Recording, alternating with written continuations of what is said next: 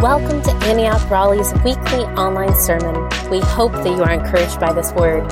For more information on Antioch Raleigh or access to our other online sermons, visit us at AntiochRaleigh.com.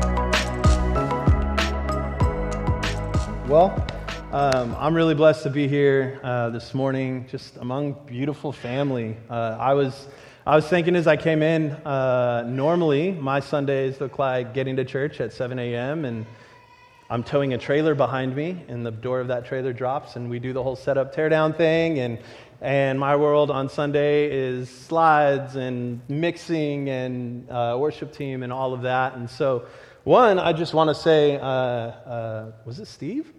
Is that your name, brother? Yeah, you blessed the baker at the bread shop, so amen for that. And two, so I'm the associate pastor at our church, but the people who get the most time with me and who I just get to really pour into are the people that serve alongside me. That's how I pastor on Sunday. And so I just call you to that. Come on, build the church. That's what we're here to do. And I just have a certain heart for this room of people that build this specific gathering place in the church. And so come do that with these people. I have got a little something on my heart to share this morning. I'm going to pull my notes up real quick.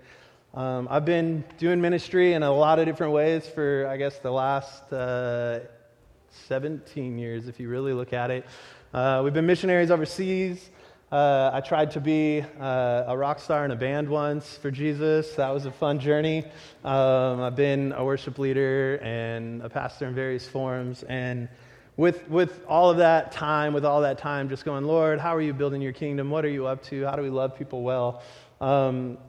Every single time I go home from kind of a day's work, and not because I'm a pastor, just because I love Jesus, and I just come to my knees with the reality that I love the gospel of Jesus Christ. I love getting to be a minister of the gospel of Jesus Christ, but more than that, I just love the gospel of Jesus Christ. I don't know if you guys are an interactive kind of community, but I'm going to ask you to be, and if you'd honor me with that, because it'd be awkward for me if you didn't. What's the gospel? Good news, I heard. Anyone else? Any littles in the room? What's the gospel of Jesus? Truth? Grace of God? Resurrection power. I love it. Just from those handful of phrases, you can already see the fullness of the gospel. It's hard to call the gospel one thing because it's a really miraculous, powerful, big thing. And Jesus gives us this gospel of grace. If you open your Bibles up, I hope y'all got some Bibles with you today. If not, cozy up with a neighbor. I love preaching from the Word. We're going to be in Ephesians, kind of all over the place, but we'll start in Ephesians 1. Because I think Paul does a really great job at just reminding us of the gospel that we carry. It says this in Ephesians 1, starting in verse 7. It says, "In him we have redemption through his blood, the forgiveness of our trespasses, according to the riches of his grace." Thank you, Lord. I love that. The forgiveness of our trespasses, and not out of striving or earning, but according to the riches of his grace. That means when we come to Jesus, we can't earn the thing he's giving out. We can't strive for it. We can't prove ourselves worthy of it. It's just given. It is given freely and abundantly. He died to give it to us freely so that anyone would receive it, right? That's the gospel that saved me. I did not grow up like I hear a lot of people in this region grow up in some sort of Christian home with some sort of cultural Christianity. That was my story. I grew up, my father was a heroin addict. My mother was doing everything she could to keep our home together and intact. There was a lot of emotional abuse, a lot of physical abuse. My parents' marriage lasted until I was 11, and then I was basically left on my own to figure out what life was like. I practically raised myself. I moved out at 17, and I don't say all this to brag and boast that I am some self-made man. That is not how we are called to be raised up. That is not the story that I would want my boys and my girl to be walking with. I want my children to be raised up, fathered and mothered well, so that they do not have to experience that life. But when I was about 20 years old, I met Jesus, and I won't go into that story because lunch will come. But I met Jesus, and he literally changed my life. He transformed my life. He just broke me of the things that I had been finding identity in, the things that I had been finding my purpose in. And it was beautiful. And there was nothing I could have ever done to get clean enough to receive it. I had a Savior whose power was just infinite and more than the brokenness and the sin that I carried. And I love that about the gospel. I hope you love that about the gospel, because that's your story. Like, even if you didn't grow up like I grew up, that's your story. That you can't earn it, that you can't strive it, that you can't deserve the grace of the cross, but it was given to you freely. Our need for Jesus' redemption is fierce in us, even as we are still followers of Jesus. My need for his redemption every single day is the thing that I look to. And we start our journeys often highly aware, our journeys with Jesus, highly aware of our need for a Savior, right?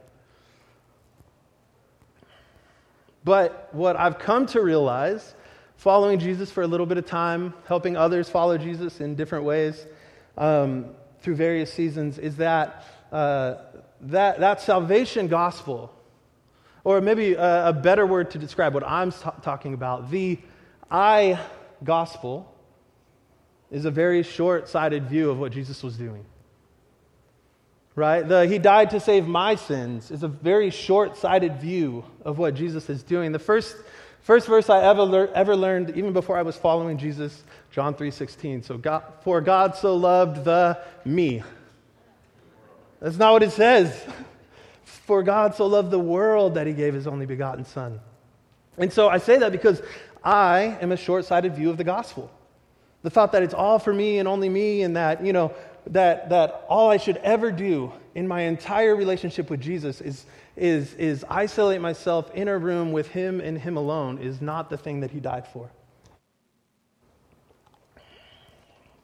And I think I love the story of the garden, the creation story in the garden, and I think it's pointing to this in some significant ways. I'm not going to turn there for time's sake. But this garden story is a story where creation is formed and made, and God sets it in motion. And I would call it this created world of symbiotic exploiters before we enter, right? Like, no plant or tree or animal is super concerned about the other plant or tree or animal, but somehow it all works. But then God, in his goodness, to make good very good, creates us and puts us in it and says, cultivate the thing. It can bear fruit on its own, but with you guys working together, he creates mankind, not man and not woman, but mankind, to cultivate this garden. And it's profound, and I think it's what Jesus then is dying for and inviting reconciliation and redemption for, is to invite the people of God back in mutual interdependent submission to one another and to him, to become cultivators again, to become gardeners again, people who grow the kingdom of God around them.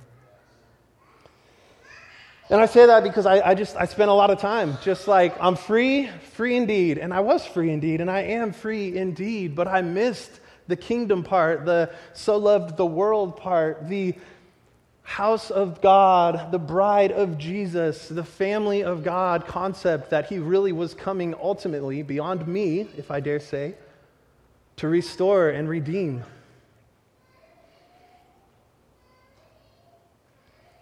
If we just go back to that passage again, Ephesians 1:7, I purposefully just read it out of context, which, we can be guilty of sometimes.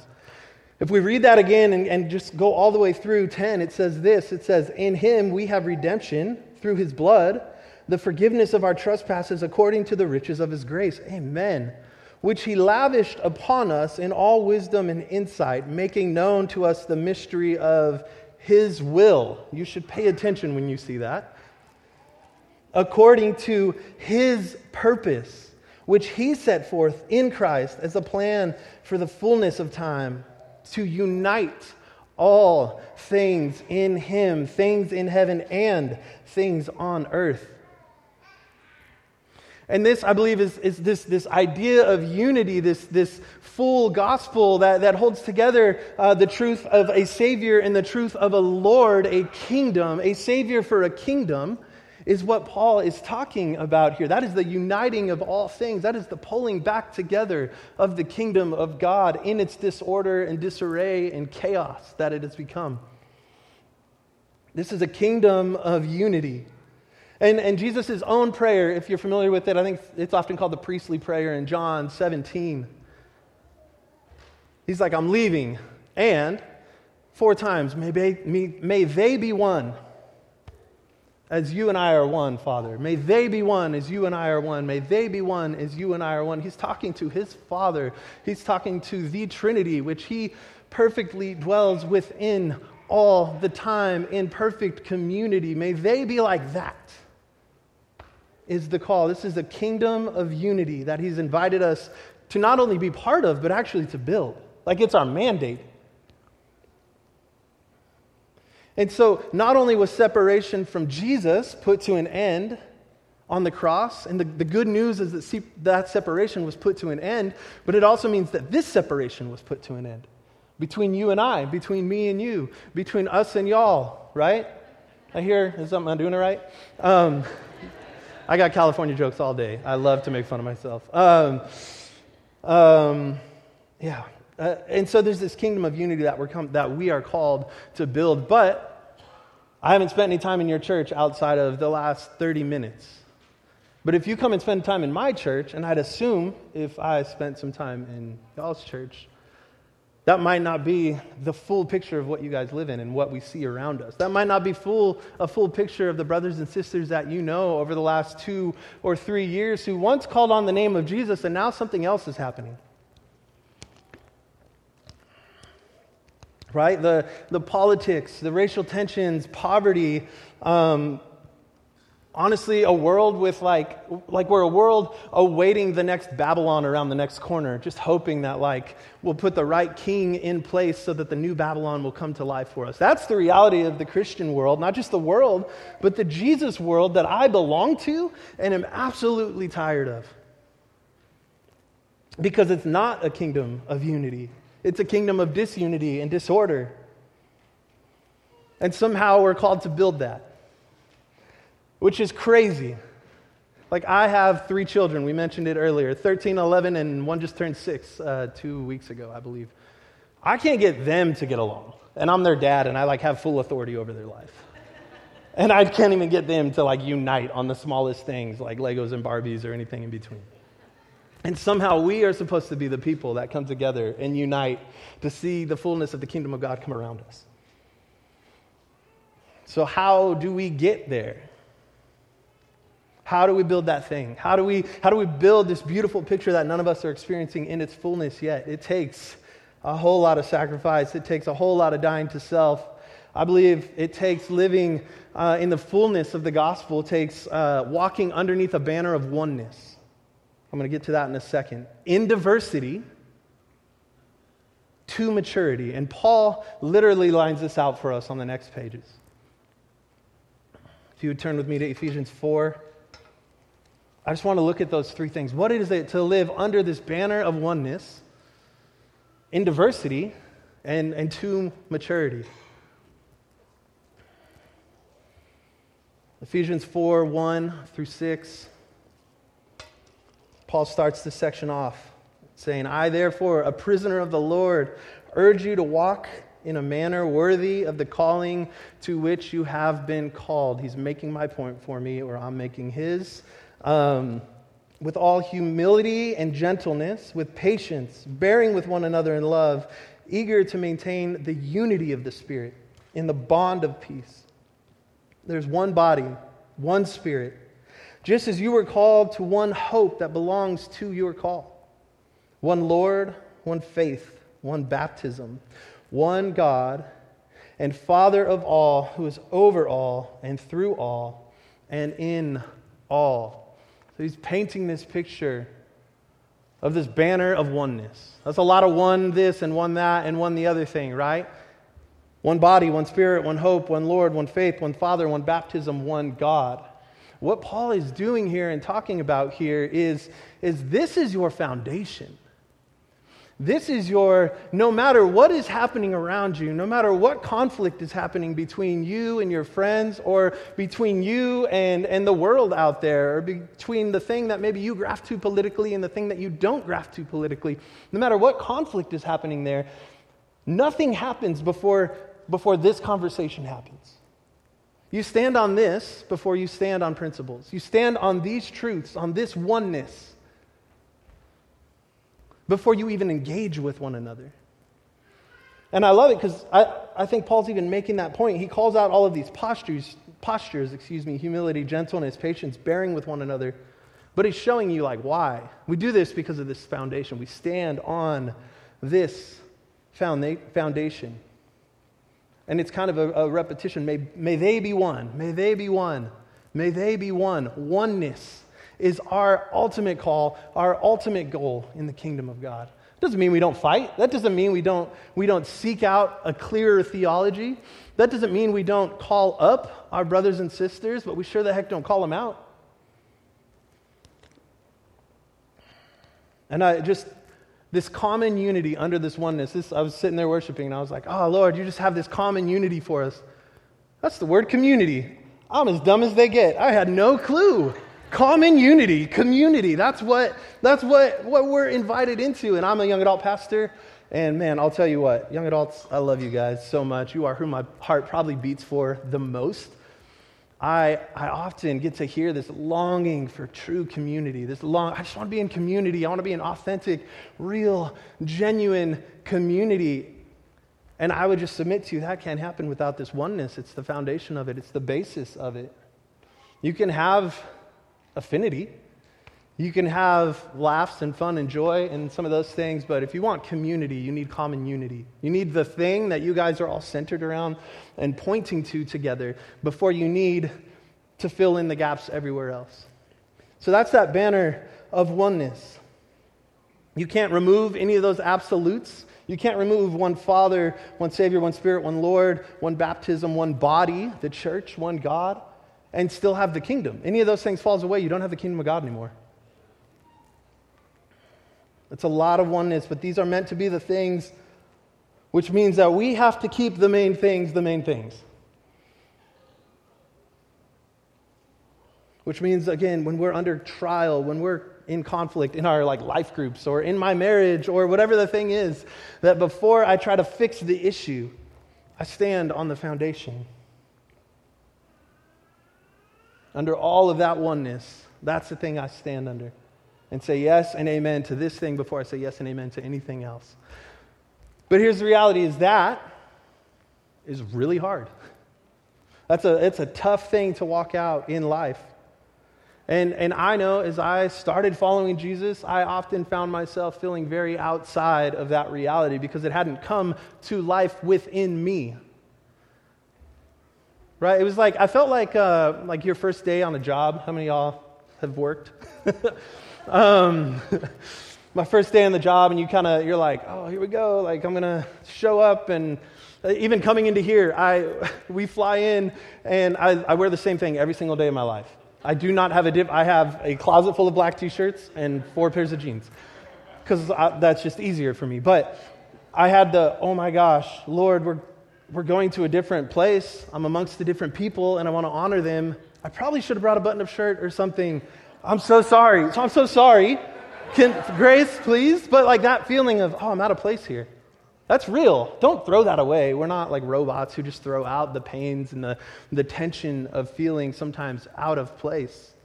And I'd submit that that's actually one of the things that belongs in this community. You should be in a place where you feel out of place often. And here's why. Paul goes on to say this in 11 and 12.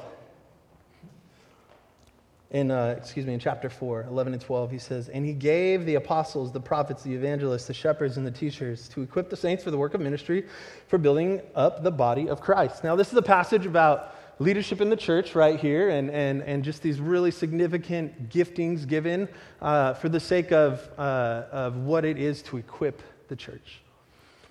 But what I love about this is if you know anything about these 5 giftings, they are wildly different from one another.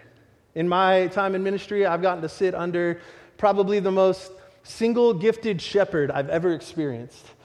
And it was beautiful, and he loved people well, and he walked with people, but he frustrated me because we didn't go anywhere sometimes, And I love him, and actually, he just called me on my way here, so it was super sweet. But what I'm getting at is we can get really caught up in this idea that to be Christian is this very specific expression of personhood. This really specific expression of being where everybody acts the same and walks the same. No, we have a banner of oneness that we stand under. But from that banner of oneness, we have a diverse expression. It's beautiful. It's wild. It's why we can sit in a room and with people that look different than us, sound different than us, politically are different than us, different social economic class than we are. And I would say that is the image of God in which we were created in. It's my personal belief that Genesis conversation about creation, let us make mankind in the image of God. In the image of God, he creates them. Male and female, he created them. And he blessed them and said to them, be fruitful, multiply. That creation story is a diverse community of personhood that is God, Father, Son, and Spirit. Saying the only thing that can image us rightly is a diverse community of God that looks intrinsically different from one another. Which means I'm only part of the image of God.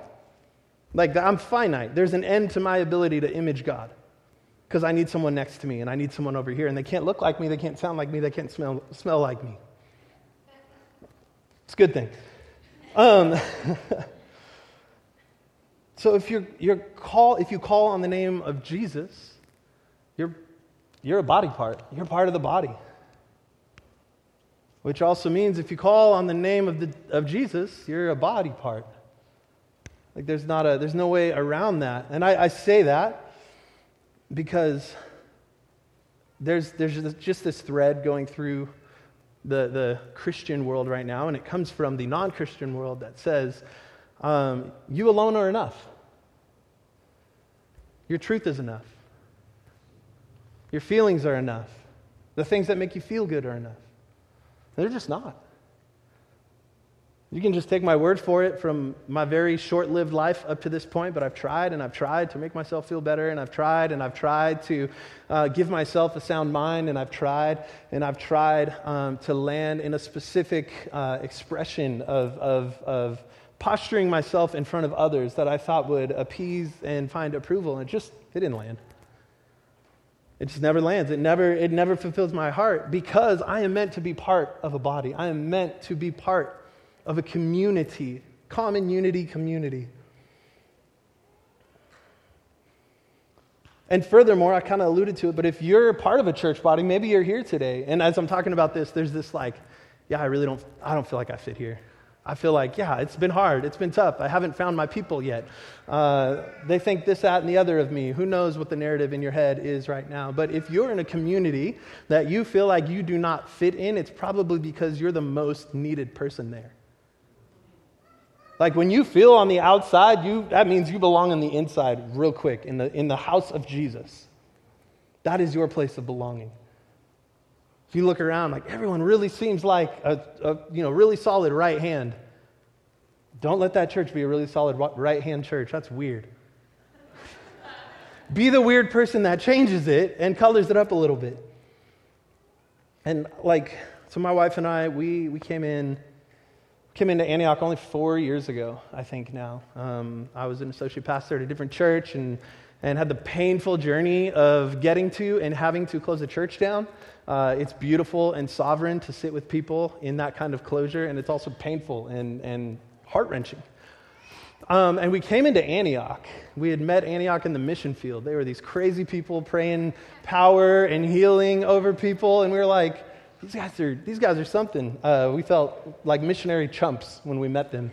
I'm not joking. I really did. I was like, Lord, I repent. I don't know what we're not doing. But so I meet these Antiochers and whatever and learn about Antioch. And so 4 years later, the city that we had been pastoring in, there's an Antioch church plant. It was about 4 years old at the time. And we came in, and we came all the way in. We didn't tiptoe in. We're not dip our toe in the water kind of people. We told the pastor, I think this is where we're going to be, and we were in the discipleship training school 2 weeks later. Like, we just jumped in. We're weird, and don't be weird like us. That's not the application from this message. But what I would say is we did not fit in. Like, we didn't fit in. There was like a boldness around us, and I'm like, y'all are a little uncomfortable. There was a desire for holiness in the Antioch that we're part of that I just hadn't like been challenged to yet.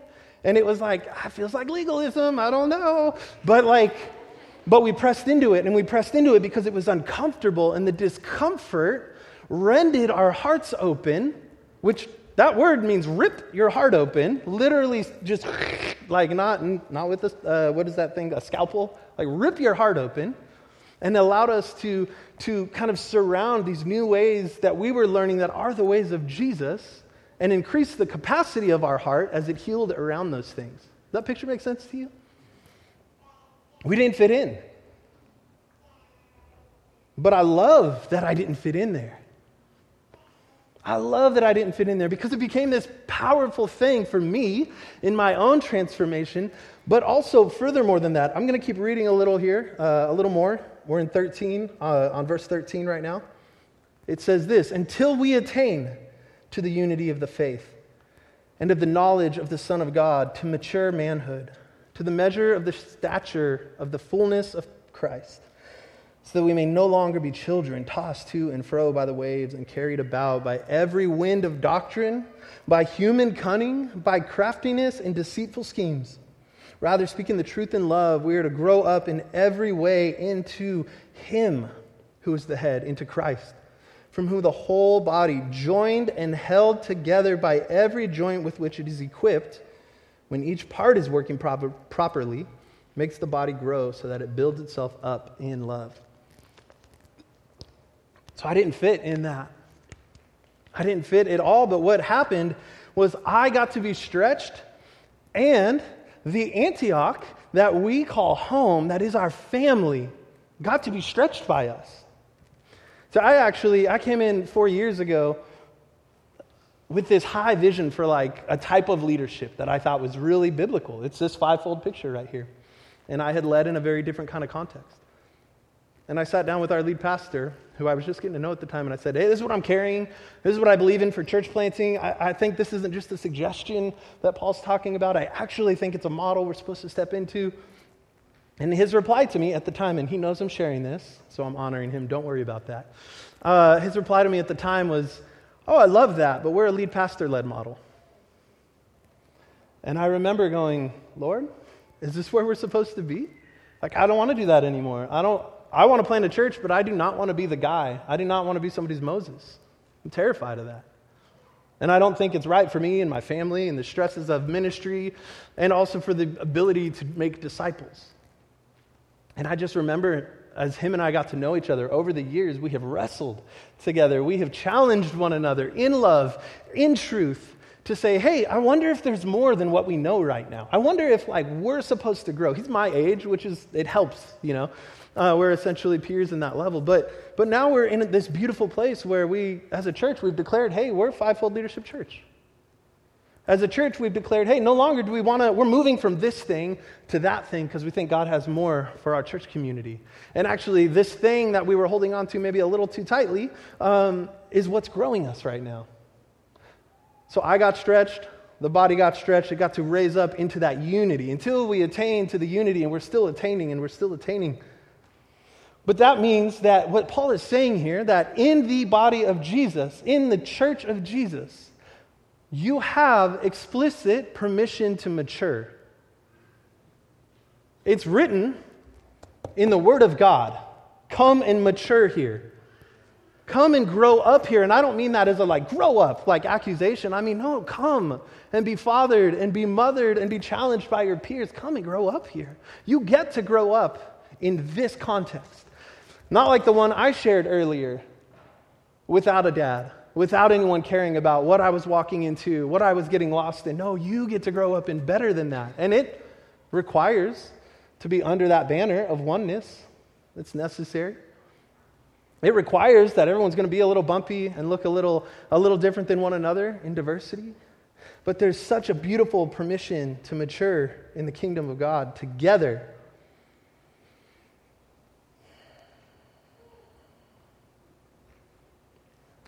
I think that another way I hear people yearning for church that sounds like, I wish we'd be a church that people could just come how they are. Come as you are. And you should be that church. Like, be the church that says, come how you are. The gospel has no presupposition to it. But what Paul is doing here is he's saying, come as you are, but don't stay there. God's best for you is better than what you're sitting in right now in your own life, in your own brokenness, even in your own pride and feeling of that you have arrived already. I love to call that an idol of arrival, and I'll just say as a sideline, it is the largest idol in the Christian church right now. Right? If we can live a life of behavior management, we can posture ourselves to look like we've arrived amongst our peers. You know what has blessed me over the last 24 hours? I just sat with a man who shared story after story after story of being beaten up and chewed out by ministry. And it just blessed my heart. Steve, thank you for that, man. That's amazing. Nobody does that. Nobody lets you into hey, this is hard. And I learned a thing or two, and I pivoted a degree or two. That's okay, because there's permission to mature here in the kingdom of God. As the individual, there's permission to mature as the church. So a lot of us walk around with a lot of church hurt because of previous experiences with the church. And inevitably, the phrase that comes out of your mouth is, insert name here, is a messed up church because of A, B, C, or D. Well, one, you probably haven't walked into that church in the last few years. Maybe they're not anymore. I don't know. We've had that with Antioch. Oh, Antioch's a bunch of blah, blah, blah, blah, blah. Yeah, maybe we were. Lord, refine us, grow us, mature us. Let us be a people who are teachable. Let us be a people who want the fullness of your best for us and not just the best that we start with. So expect your church to mature, but also give it grace for the process because you want it yourself, right? And then it also just means that your leadership is on the same journey. Right? I'm 39 years old. I don't know what I'm doing most days. I know that Jesus is my cornerstone. But I miss a lot of the other stuff most days. Sometimes I run people over in ministry. Sometimes I say something really dumb in a conversation. Sometimes I misrepresent God. And I submit that to the people that I'm with. I'm like, man, when that happens, would you come to my left or to my right and go, James, then you missed it. And I will tell you, thank you. Thank you so much. I want more for myself than what I'm able to do in my own strength. And even though I am full of the Holy Spirit, He's in God's goodness required an interdependency here and here with y'all and y'all. That, I believe, is a picture of this full gospel. But we have to hold on to it because the last few years have been wild, have been exciting, probably for your church. It has been for mine. We've essentially relaunched our church. We went from, I could care less about numbers most days. COVID, it just was tragic. And we went from a very vibrant, alive church to one that barely existed. And what happened is people began to lay down these specific tenets. The maturity permission, the diversity permission, the oneness banner. We started just dropping them left and right and left and right. And I watched the people around me do this thing called deconstruction. And some of us are tired of hearing that word thrown around because whatever. But I'll just say this, deconstruction, I'm late. Deconstruction is not the heart of God. I'll just say that as boldly as I can say. Deconstruction is not the heart of God. The heart of God is resurrection, redemption, reconciliation. Those are some R's that you can hold on to. And if you want a bucket to put those in, I like to build things. So I use the word renovate. Right? If I've got a house that I'm moving into, it's probably not going to make a lot of sense if I need to go live in that thing to go blow it up. Or when I'm working on a car, right? I like to do a little maintenance on my vehicles. I'm a weird Californian like that. When I'm working on my car, I don't take the entire car apart in the garage and then replace my oil. I just replace my oil because I'd probably never get it put back together again. And that, brothers and sisters, is where we're sitting. There's a lot of garages in the kingdom right now with disassembled cars and people sifting through the parts trying to figure out their lives and like, what happened? And instead, what I would do in that scenario is I would be like, I'm done. I'm going to go buy a new car. And it often isn't this oneness, this kingdom thing. And so I just want to submit that to you because it's on my heart right now that God doesn't have like a plan B or a plan C or a plan D. The body, this unity, is his plan for creation. Y'all come on up. You're good. Come on up all the way. And so here's what I want to invite us to. If you're willing, and I can't make you do this, but a way that I've been able to discover the places in my heart that are a little off is I just begin to ask myself, like, oh, what's my hope in?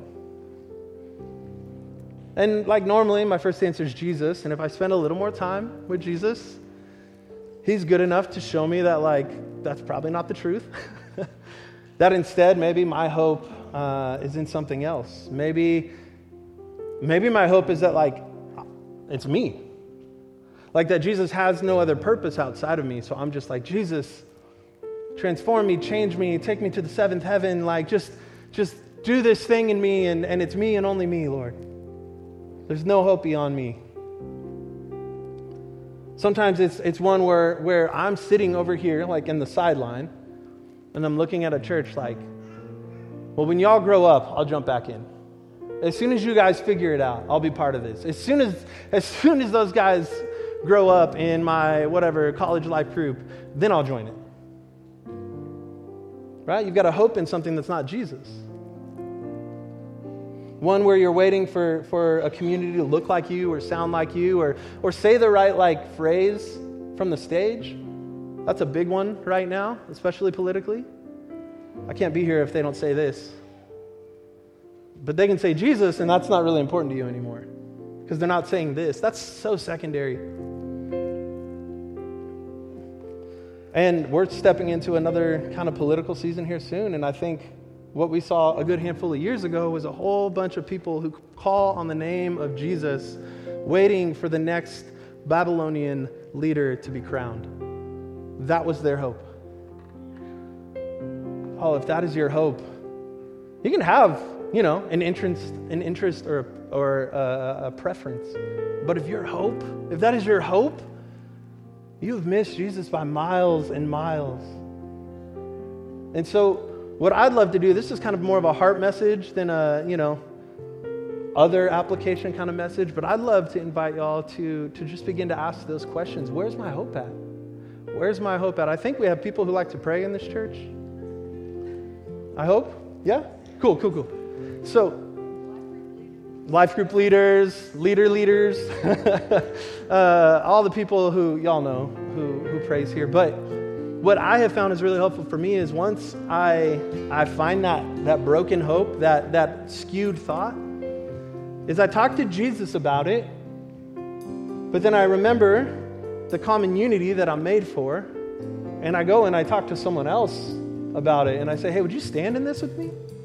Would you actually not only be part of the healing that I'm going to experience, but maybe a bit of the accountability and a bit of the encouragement that I need to change directions in my life?